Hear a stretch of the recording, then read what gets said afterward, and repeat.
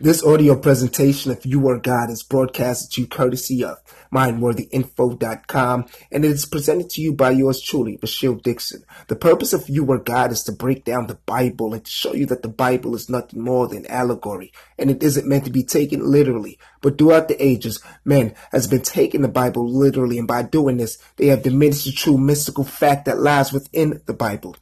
You Are God is here to show you that all the characters, places, and the events in the Bible are nothing more than different states of man's consciousness personified as characters, places, and events.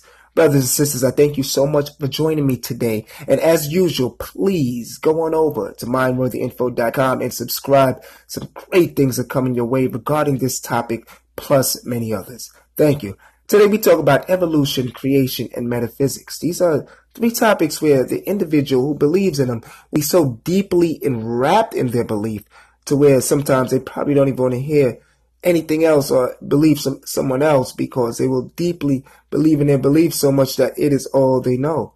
And now, when we talk about it, we must talk about evolution.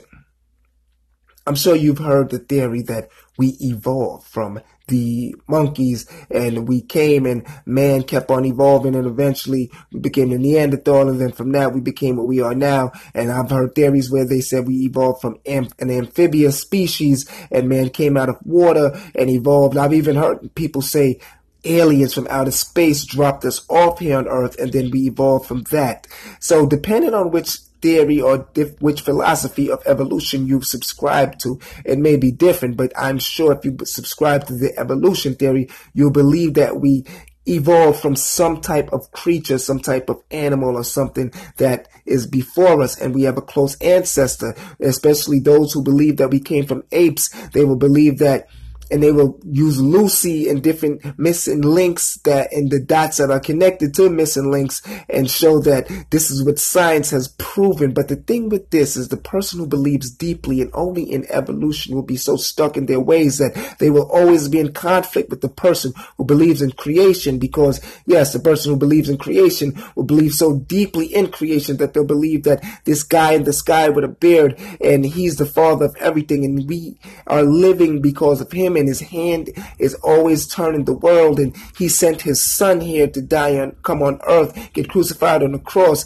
and his mother was a virgin and he died for our sins, and he is our savior, and he's going to come back one day to save the world that he created, even though the world is messed up and he created it, but he will save the same thing that he created. But he didn't create the conflict and chaos. It is another individual called the devil, Satan, Lucifer, whatever you choose to call him, and they will believe in this whole theory wrapped in one, and they will always be in arguments with the guy that believes in evolution, because the evolution believer will believe that it is like this. We have the scientific proof. We show that we came from the apes, and then the person who believes in creation will come to them and say, if we came from the apes, and why are there still apes around? Why did some choose to continue to evolve and some choose to stay behind? And then the person who believes in evolution will come back with a rebuttal and say, if you believe in that story that the earth is only 5,000 years old and you believe that God did everything and all of this happened, then where would you put the dinosaurs in your argument then now?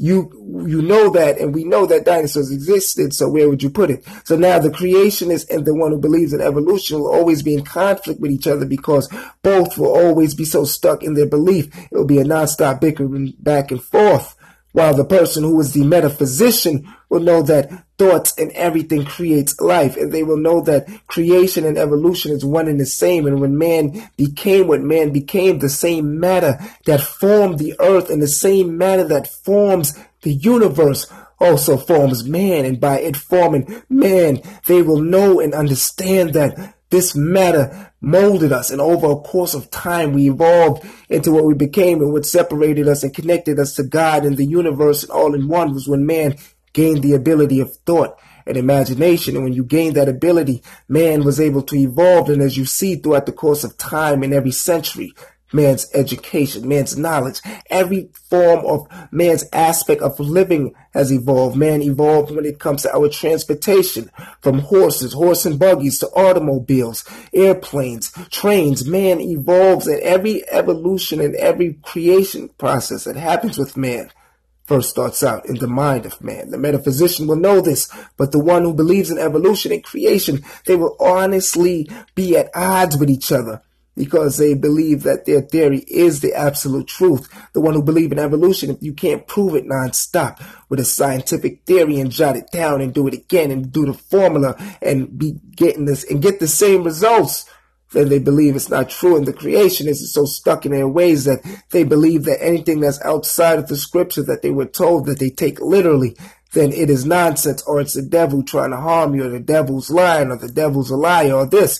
Spare not the rod and spoil the child. You see, the creationist and the one who believes in evolution don't understand this theory, or understand that line right there. When you spare not the rod, you spoil the child. The child hears the unchecked ego. That is what the one who believes deeply in creation or deeply in evolution will have, an unchecked ego. They spare not the rod and spoil the child. When you spare the rod, the child goes spoiled. When you understand that the rod is the ability to keep yourself humble and see that the world is one and the same, you will not go have an unchecked ego, and this child will be contained, and you will want to be a child that grows. A child is one that gains more knowledge and is always susceptible to learning, and you will be the child with the ideals and the values that keeps growing. And this is what the metaphysician knows. We know that evolution and creation, the metaphysician knows this, I should say, is always happening. If you were to put a glass of milk in a room that was hot and unrefrigerated, eventually that milk will be forming with bacteria, and that milk that was once a great glass of milk will now be filled with mold and bacteria, and that will be new life that just happened. It was now created. It evolved from a nice, healthy glass of milk to now being a new form of life that if you drank that milk, you would probably get sick. We understand that evolution and creation is one and the same. The metaphysician knows this. You see, when fecal matter is left on the ground from a dog, you see that flies are quickly to swarm it. So what you thought was waste is now becoming something that's keeping the ecosystem going. Another form of life is coming. That is a hand of God. God is an allegory. The metaphysician understands that symbols, signs, and allegories are all around us, and they will take it and see how it make us become one and the same of the same creation that we all are aspects and emanations from everything that's a creation on this planet. And in this universe, the metaphysician knows this. But the ones who argue over evolution and creation keep bickering back and forth and stay at each other's throats, and they will never understand that it gets deeper than what they may have known or what they may have been taught, or what any understanding that they might have had previously. The metaphysician understands this. So when you study metaphysics, you see how the thought of today become the event of your life tomorrow. You see how your feelings, your emotions can attract everything to you. When you think about the love of your life, when you think about it inside, if you feel all warm and lovey-dovey and smiling and inside your bubblies, because you're attracting that, and that is what you're attracted to. You know what you want in life.